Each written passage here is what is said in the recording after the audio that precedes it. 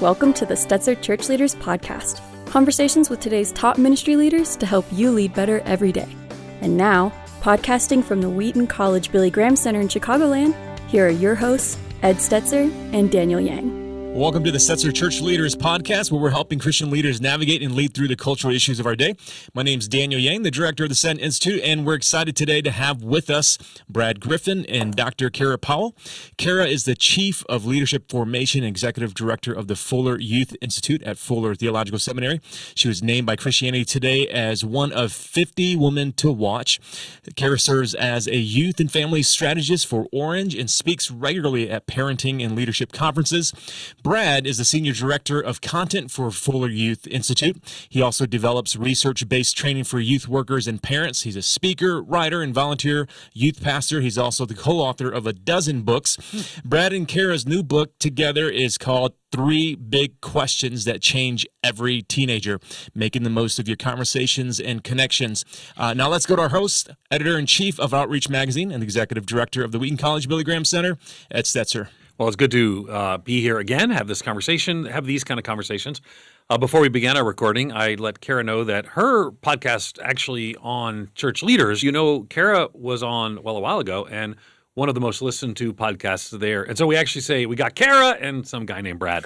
And so we're excited about both of them, but more excited about Kara. So it is what it is. She's kind of a big deal. She has many leather-bound books in her office. Wow. Smells. I've been to her house, not to her office, but we had a sandwich, so it was very nice. But we're super excited about this conversation. Also, if you go to the show notes, I had Kara on my radio show, Ed Stetzer Live. So if you're interested in doing an interview, that was more geared towards, parents, general Christian audience. This conversation today will be more geared towards church leaders, as the podcast is called, Stetzer Church Leaders Podcast. Okay, so Kara, let me start with you. Brad, I'm sorry, I'm going to come to you, I promise. But Kara, starting with you. It's fine. Not to totally give the book away, but what are the 3 big questions that every teenager wants to find answers for, right? And are these new? They're basically the same questions have always been. Give us a little bit about the book. And again, remind you, it's called The 3 Big Questions That Change Every Teenager, Making the Most of Your Conversations and Connections. So help us with that, Kara. Well, on the long list of what I love about teenagers, toward the top is that they have so many questions. They are very curious. They're wondering why, what, and how, and who. And part of why Brad and I worked with our team to write this book is because of what one 15-year-old verbalized to a youth ministry leader when he said this: "I wish the church would stop giving me answers to questions I'm not asking." Wow. I wish the church would stop giving me answers to questions I'm not asking. So what we wanted to do is figure out what are the questions that young people are really asking. And when needed, what are the questions beneath the questions? What are ultimately the deepest questions that young people are navigating? And how can we, as church leaders, as parents, as mentors and pastors, how can we point them to Jesus's best answers to those questions?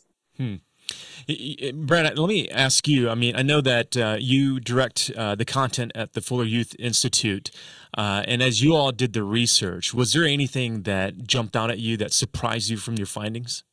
So many things jumped out at us, and I just want to say it was a huge privilege to sit down with teenagers and listen. One of the, really at the heart of the research was listening in up to 2 hours each interview, 3 interviews each with each student. And Kara and I did these interviews. We had a really great diverse interview team. And part of what surprised us was just how much young people enjoyed the opportunity to be listened to. And we had students say to us at the end, gosh, I'm going to miss these times to just talk. And we had students say to us, nobody's really asked me questions like this before.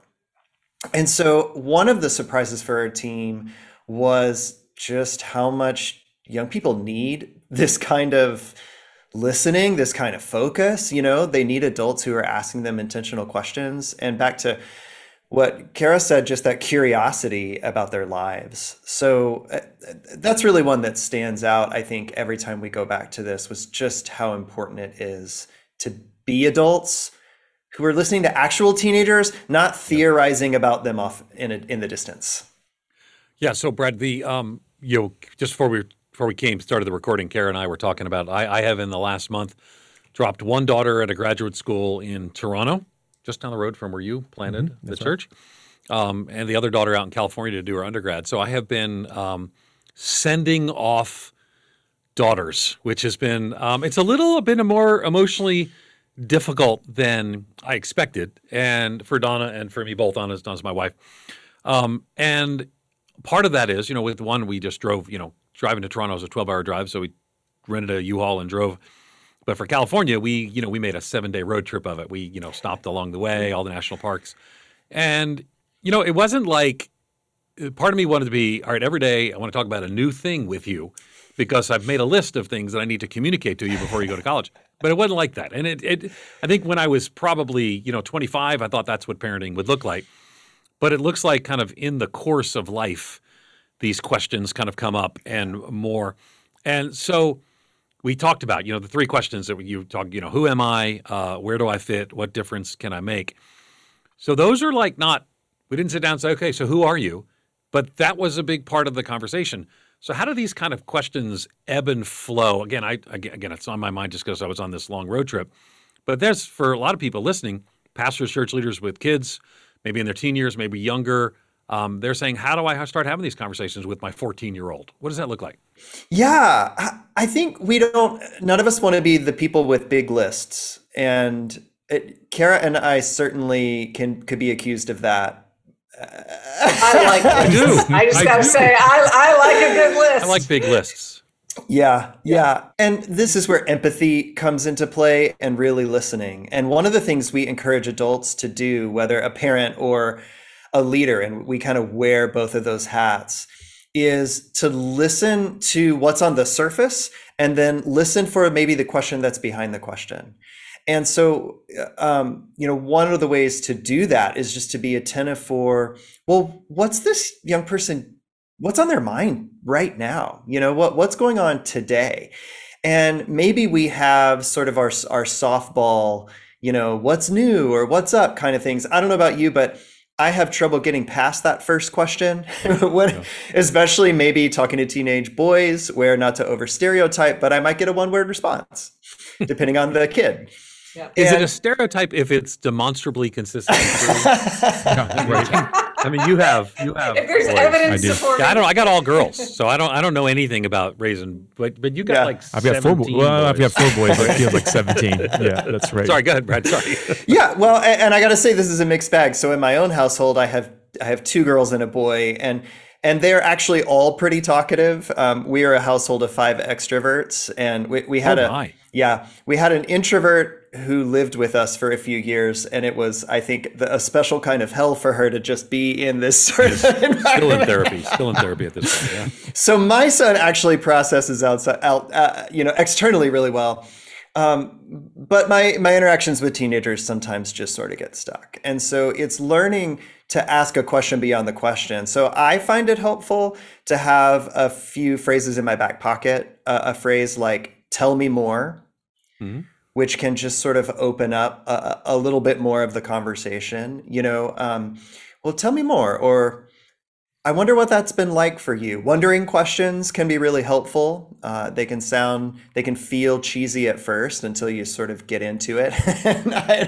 I find wondering out loud it helps to not communicate judgment, because often young people feel judgment in our first responses to them. So they might mention something, whether it's something they like or they don't like, for example, or they might mention something that they're frustrated with. And our first response can sometimes end up being judgmental because we're responding from our own viewpoint and our own generational perspective, maybe.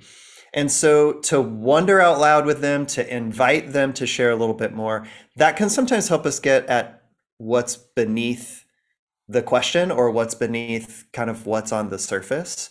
And so I feel like with some of those sorts of conversational tools in our back pocket, we can sometimes get a little further in the conversation. And, on that road trip example, I think coming without agendas can be really powerful. And I don't know, I struggle with that sometimes as an adult to come and just wonder, what does this kid want to talk about? What could it be like just to be present to what they want to talk about? That question or that response of "tell me more." I mean, that's really powerful because I think it gives your teenager, or whoever it is you're talking to, the permission to really share it from their perspective rather than just give you canned answers. And that's really a practical way to even just have conversations in the car with your children. And Kara, I'm going to go to you because I'm sure at the Fuller Youth Institute that you all were seeing things culturally. You probably were already tracking some things that prompted, this research and this book. I'm curious as to the work at Fuller Youth Institute. What were you all seeing that you thought warranted and merited, the need to have these interviews? I mean, you interviewed, it looks like 1,200 students, mentors, and parents. And so, what was underneath it all?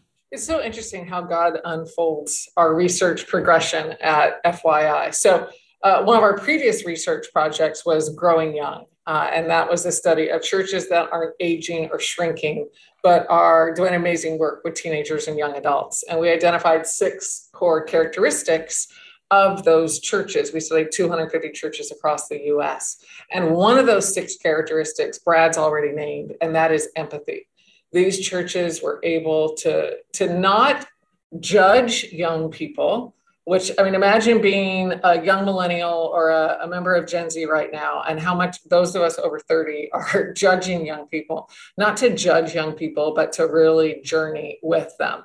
So this study, looking at these 3 big questions, and Ed, I'm glad you've named them. Who am I? Which is a question of identity. Where do I fit? Which is a question of belonging. And what difference can I make? Which is a question of purpose.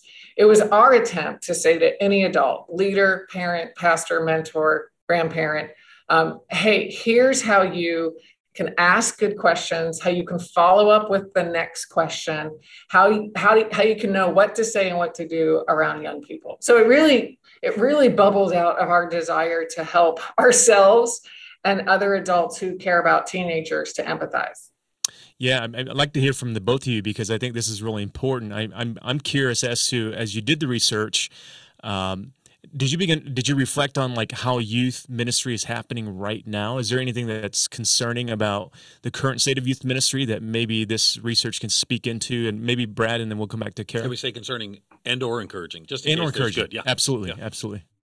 Well, there's plenty to be concerned about for any of us who care about young people when we consider the trend that we've been looking at for more than a decade of young people walking away from God and the church.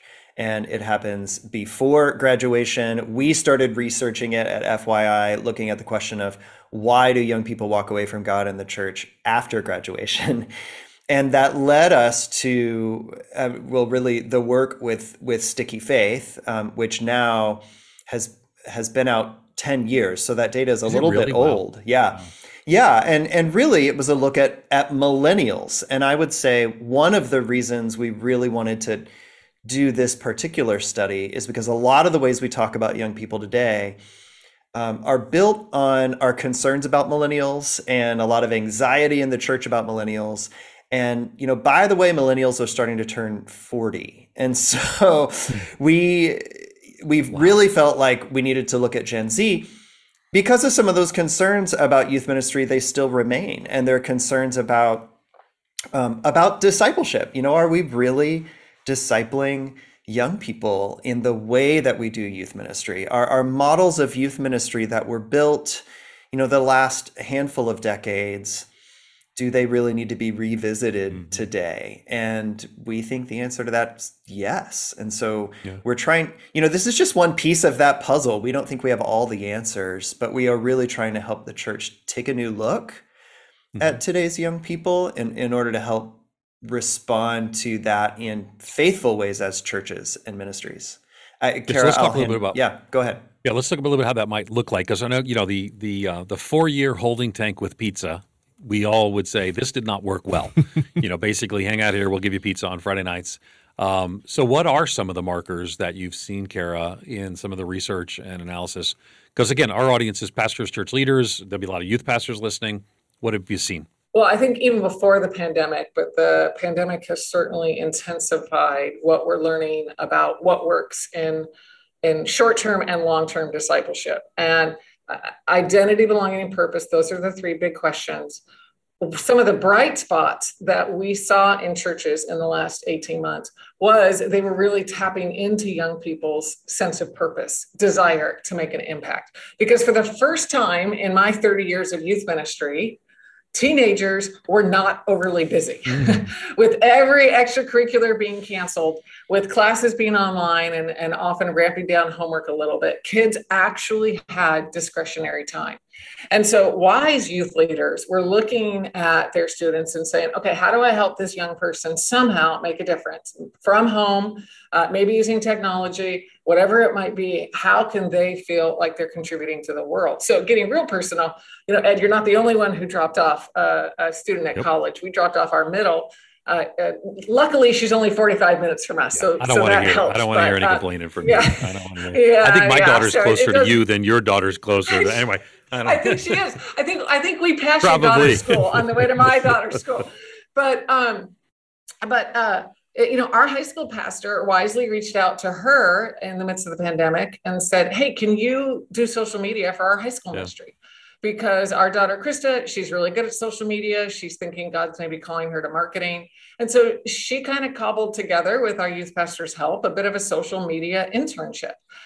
Because he realized, hey, this young person, Krista, my daughter, she wants to use her skills in ways that serve her friends and serve our church and serve our world. So we've seen creative youth ministries identify young people's individual passions and gifts and help them move forward in it. I will say, since Daniel, you asked both about opportunities as well as shortfalls, I think when it comes to belonging, there's, for me, some really challenging new research out of Springtide that I just came upon in the last 24 hours, that when they looked at young people across the country, that only 10% of young people during the pandemic had an adult from a faith community reach out to them. Wow. 10%. Now, I believe that's all teenagers. I'm trying to get access to the research. I believe that's all teenagers, not just church-going teenagers, but only 1 out of 10 of students here in the US, according to that sample, had an adult reach out to them. But here's the encouraging sign, is that teenagers, according to the same research, they now actually have a greater interest in relationship. Oh, wow. So I think adults, this is an opportune time. While we're still navigating the pandemic, kids are still not as busy. They're open to new things, new ideas, new experiments. I want every church to think especially about belonging and purpose. How can we bring those two together, bring kids and community together to make a difference in our world? I think those are some of the cutting edges for I love it. And I think that's one of the reasons that you guys at Full Years Youth Institute have become such a key voice in some of these conversations. People want data. You mentioned that the research you just recently saw, and others. There's a stat that when I speak at conferences, I talk about research. I say, how many of you heard the stat that 88% of evangelical youth drop out of church after high school, never to return? And it's usually half to 2/3 of the pastors and church leaders. Maybe people are listening saying, yeah, I've heard that. And that's actually a fake stat. That's actually a misquotation of something Tom Rainer did, actually, combined with something that the youth ministry did and put out, and they've since retracted. Anyway, all that to say, it's very difficult to answer the question, blank percent drop out, because so many do return. We saw our data at Lifeway Research. We saw this churn begin 15, 16, and then 17, it's full-on churn. 18, 19, 20, 21, things begin to shift a little bit. We've seen Families in Faith, Vern Bengstrom, I think, at Oxford published that study, multi-generational study. We've seen different research. So what would you think or say to pastors and church leaders who have people come to their church and they say, so what percentage of kids drop out of church? What percent return? What ballpark numbers do you use based on some of the research and data? We'll go with Kara, and then Brad can add to it. Brad can correct me. So I'll get the ball rolling, and then he can correct any of my heresies or any of my misstatements, which is often the role that he plays. So it works well. We're playing to our strengths. As we looked at a compilation of data, Ed, because I think you're right, there's no single study that addresses this for all churches, all denominations, et cetera. But we've looked at Barna and Pew and Gallup and a number of studies. What we tend to say is about 40 to 50%. So even there's a range. 40 to 50% of youth group graduates drift from the faith community after they graduate from high school. Now, you asked a follow-up question, what percent return? There's old data that says somewhere up to half will return when they have kids. So tend to get older, married, want their kids to be exposed to faith formation. I say that's old data because I'm not quite sure on what the data is for this generation of young people. But I do know this, that young people are getting married and having kids later, often 5 or more years later. And so, what that tells me is the ruts of a young person's life are even deeper by the time they have that child. So I wouldn't be surprised if it's less than 50% and maybe a lot less than 50% once they have kids get re-engaged in the faith community. But Brad, how would you nuance or correct what I just said? Just to say that, to reaffirm, we have not done direct research on that. And we were intrigued earlier this summer by some of the new research that came out from Christian Smith, Richard Flory, and others who followed up on the National Study of Youth and Religion, which, again, was with millennials. It started in 2002, 2003, so quite a while ago. But, they looked at trends of, in young adulthood and in the later 20s, how many were returning. And one of the big distinctions that they made, and I don't want to misquote them, so I'm not going to use any percentages, but that they said there's a big difference, kind of roughly, there's a big difference between those for whom religion was totally out of the picture, in their early 20s, and between those for whom religion was still part of the picture in terms of their level of re-engagement when they got married, when they had kids, that kind of thing. And I think part of their general reflection was, the further you get away from a faith community, the more likely you are to stay away. And I think that's something to pay attention to for all of us is, how much are we following up with those young people we know who have drifted? What does that mean? Have we written them off, or are we still checking in? Do we know what their openness is to being part of a faith community again? Because we might be surprised by the answer. Yeah, Kara, I think maybe Kara had an example. Go ahead, Kara. Well, as Brad was talking, I was thinking about churches that have been very thoughtful and intentional about identity, belonging, and purpose because they're concerned about the drift. And so one comes to mind where in the midst of the pandemic, they stopped and empathized with their students. They were motivated to do so because students were drifting from Zoom youth group. This was a large church.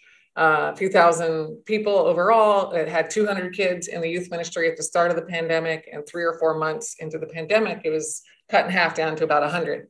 So that got their attention. They empathized, they listened, and they realized that what their young people wanted was belonging. They wanted a sense of belonging.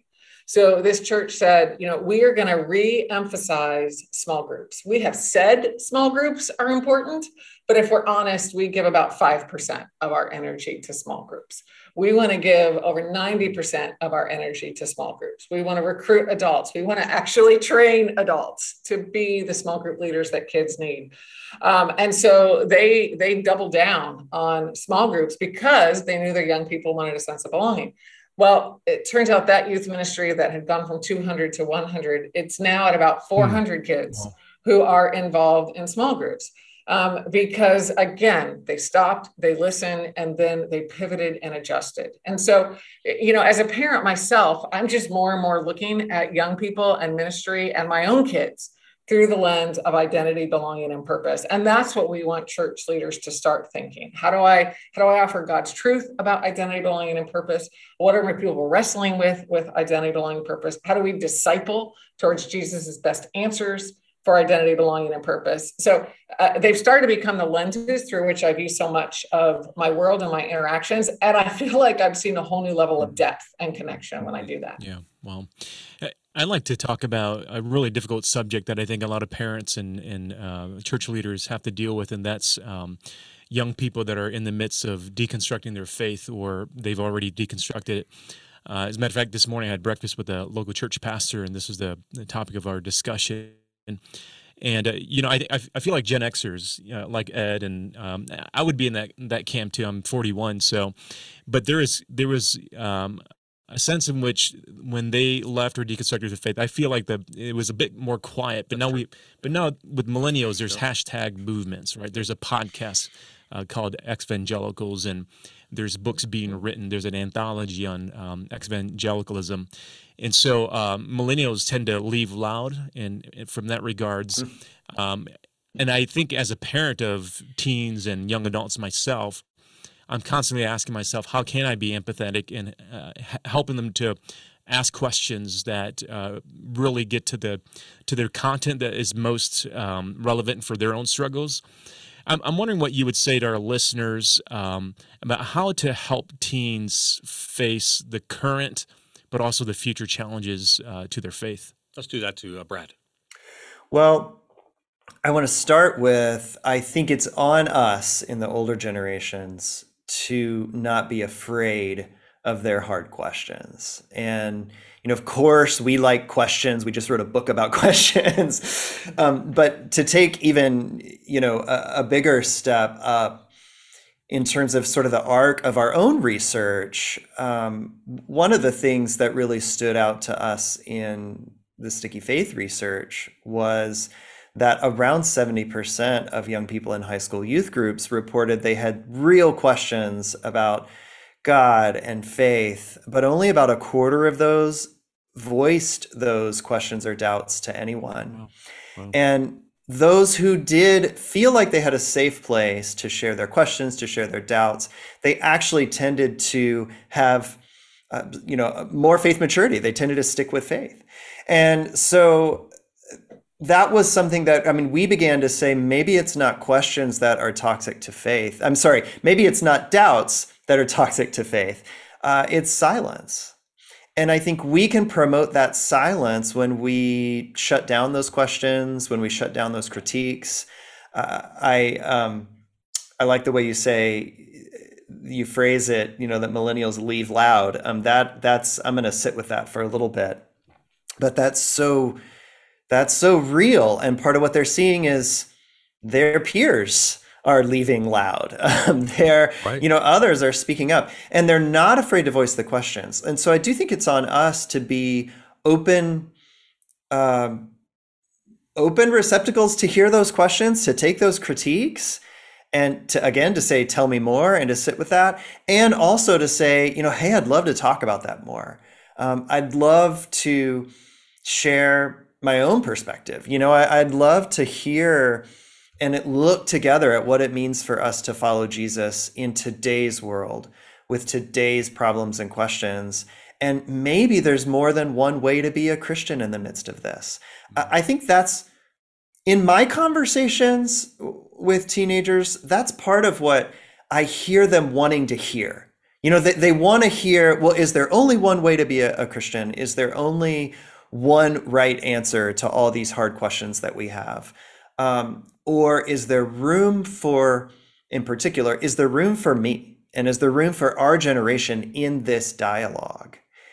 And I think we're going to see a lot more openness and receptivity among young people if they feel like they have a seat at the table where their very real and in many cases very legitimate questions and critiques can be heard.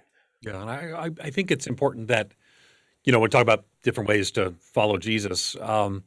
They may have a critique that we have missed in our understanding of culture or context, and they may point us to say, here's this might be a better way to live this biblical teaching out, for example. So I think that's helpful. Kara, one of the things that you and I even talked about when we were together is that it's a little weird too, because we don't want to talk about our kids. It's not our kids' lives are our kids' lives. But you've been open in the past sharing some ways that you how you engage doubts and conversations with your own kids. You're a church leader, prominent Christian leader, a lot of church leaders, pastors, youth pastors, whatever. How would you encourage, and to the degree you're comfortable, share how maybe you engage your own kids' struggles and doubts? Yeah, so our kids, Dave and I, our kids are now 15, 18, and 20. And two of the questions that we find most helpful, which are actually in our book, building on what Brad just said, is to ask our kids, usually one at a time, when we're in the car with them or have a more relaxed meal, whatever it might be. We like to ask this. First of all, what do you now believe about God or life that you think I don't believe? And then the inverse, what do you no longer believe about God or life that you think I still believe? So what do you now believe that you think I don't believe? And what do you no longer believe that you think I still do believe? And part of what I love about those questions is it implies that our faith is going to keep growing. And as our faith grows, it's going to change. And it makes it more permissible to talk about our differences. So our kids, and I'm sure I'm the only adult who experiences this, but our kids are a little more progressive on cultural issues than I am. And I say that sarcastically because most parents I know are experiencing that with their kids. And so, I want us to be able to talk about the differences that we see, how we're interpreting scripture with very contemporary issues. I'd far rather open that can of worms than keep that can of worms shut and have it just fester. So, and I think there's freedom as a parent or a pastor in knowing we don't have to answer every one of students' questions. I mean, God is God. If we could fully explain God, I don't think God would be God. There are some elements about God that are wholly other. And so, I think that's part of the beauty of having conversations about our differences or about young people's doubts is another phrase that Brad and I have found really helpful is just these few words, I don't know, but. So when that young person asks you a tough question, your own kid, a kid you're mentoring, why would God allow the suffering? Let's just take of the pandemic. Why would God allow this global death? Like I have a PhD. I've been to 26 grades of school, and I can't give a foolproof answer to that question. And so, my answer would be, well, I don't know, but here's what I do know about God. Or I don't know, but here's a book that you and I can read together, and then let's talk about it with a pastor who I know is really involved in these kinds of discussions. So those, Ed, are some of the questions and the conversation openers that I've tried to use with Love it. I'd also, too, if I could add to that, is I would also recognize that a 17-year-old, I have a 17-year-old, I have a 16-year-old about to turn 17. A 17-year-old is going to be a different place to be able to struggle with some of the questions than a 22 or 23-year-old. And I can just tell you from personal experience. And when they're asking questions at 17, and then they actually worked, you have able to have conversations and walk through some of those things, it's sometimes a different place. So don't panic when your kids have questions. There's an overwhelming cultural tide out there. Yeah. And it's going to take some time for them to learn and to be able to walk through and even respond to some of those issues as well. Let me ask this. Our audience, pastors, ministry leaders, if our listeners were to take away one thing from our conversation today, because again, it's not so much a general Christian audience like we did on the radio show, Kara, but I'm going to ask both of you, what would you want them to take away? Maybe it'd be different. We'll start with Kara, then we'll go to Brad. So Kara, what would be the one thing you want them to take away? Yeah, I think thinking is a good thing, and I think what I would say is this, because I wanted to bring up something that we haven't talked about yet. So here's what I would say. As much as I said, I'm trying to look at young people through the lens of identity, belonging, and purpose, I'm also trying to look at myself through the lens of identity, belonging, and purpose, and my own journey. And what I find is if I feel heat about a particular issue, it's normally because something is being stirred in my own identity, belonging, and purpose. And so, Ed, I appreciate how you shared candidly about taking two girls to college and grad school has been even harder than you reckoned with. And And so I think then that causes me to wonder, gosh, I wonder what Ed and his wife are experiencing when it comes to your identity, your sense of belonging, and your sense of purpose, which is only natural that we're going to have new questions in these major transitions. So, we really want leaders to be self-aware. And so, the more self-aware we are, the more whole and we can be in our interactions with all generations. And so I think that's the last thing I would say is look at young people through identity, belonging, and purpose, but then hold up the mirror and think about that for yourself. I love it, Brad. I'm going to give you the last word, but I do want to say that while we're sitting here, my daughters have texted me and said, let's all do a family FaceTime tonight. And so I'm so excited. I get to see them all together.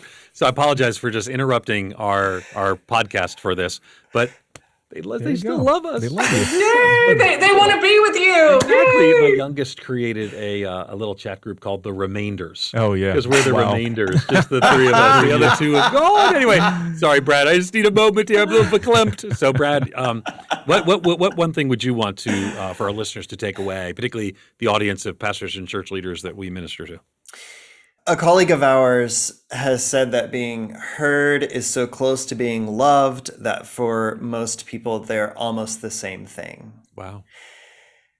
And I think as a leader and as a parent, I often think I've heard someone, maybe especially a young person, and I really haven't heard them.